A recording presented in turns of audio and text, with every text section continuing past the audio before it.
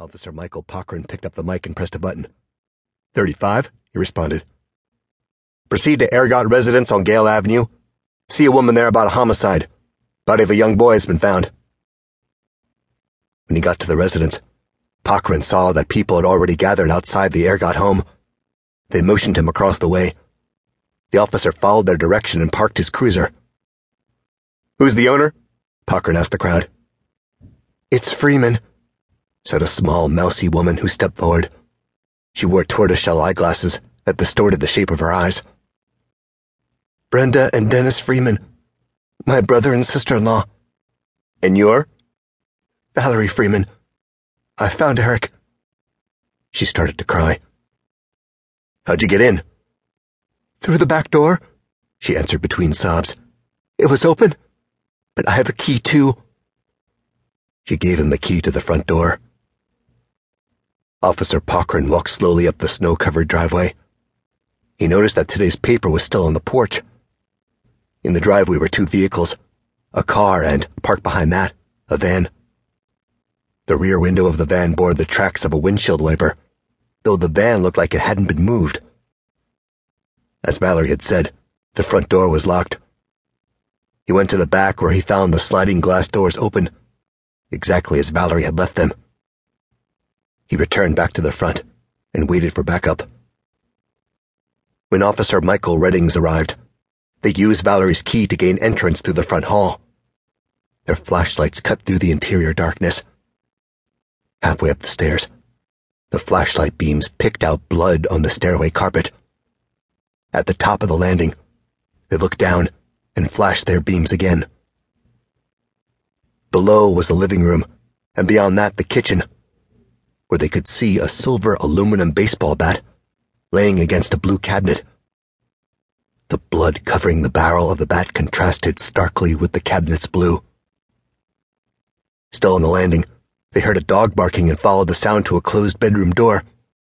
Behind it, the dog, of course, sensed their presence and continued barking violently to get out. They didn't open it. Instead, they entered the master bedroom across the hall.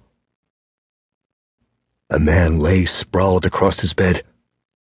His head and face had been struck and smashed repeatedly. So hard had he been hit that his skull had been shattered and his brain had swelled out through the cranium. His throat had been cut. Must be Dennis Freeman, Cochran said. Look, Reddings pointed up. Dennis Freeman's blood had spattered across the ceiling. Let's check for the kid.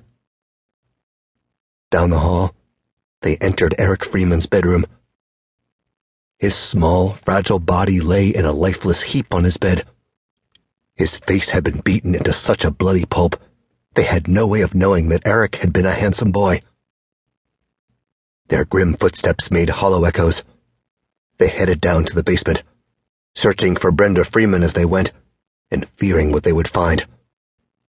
On the floor in a narrow hallway, they found a metal pipe covered with blood. In the back hallway, they found Brenda. She was lying on her side, her nightgown pulled up, exposing a large, fleshy body.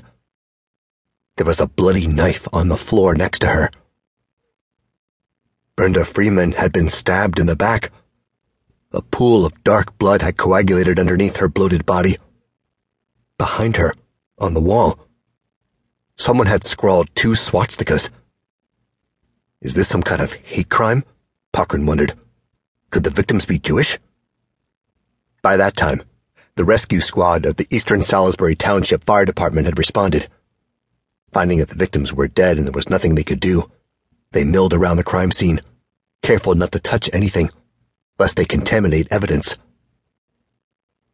Looks like Brian Freeman killed his parents and little brother, said Frank Johnson, one member of the rescue squad, addressing another, Harry List. At 10:30 p.m., Trooper Joseph Vasquez arrived at the Freeman home. With his baby face and dark complexion and hair, he looked more like a movie star than what he was.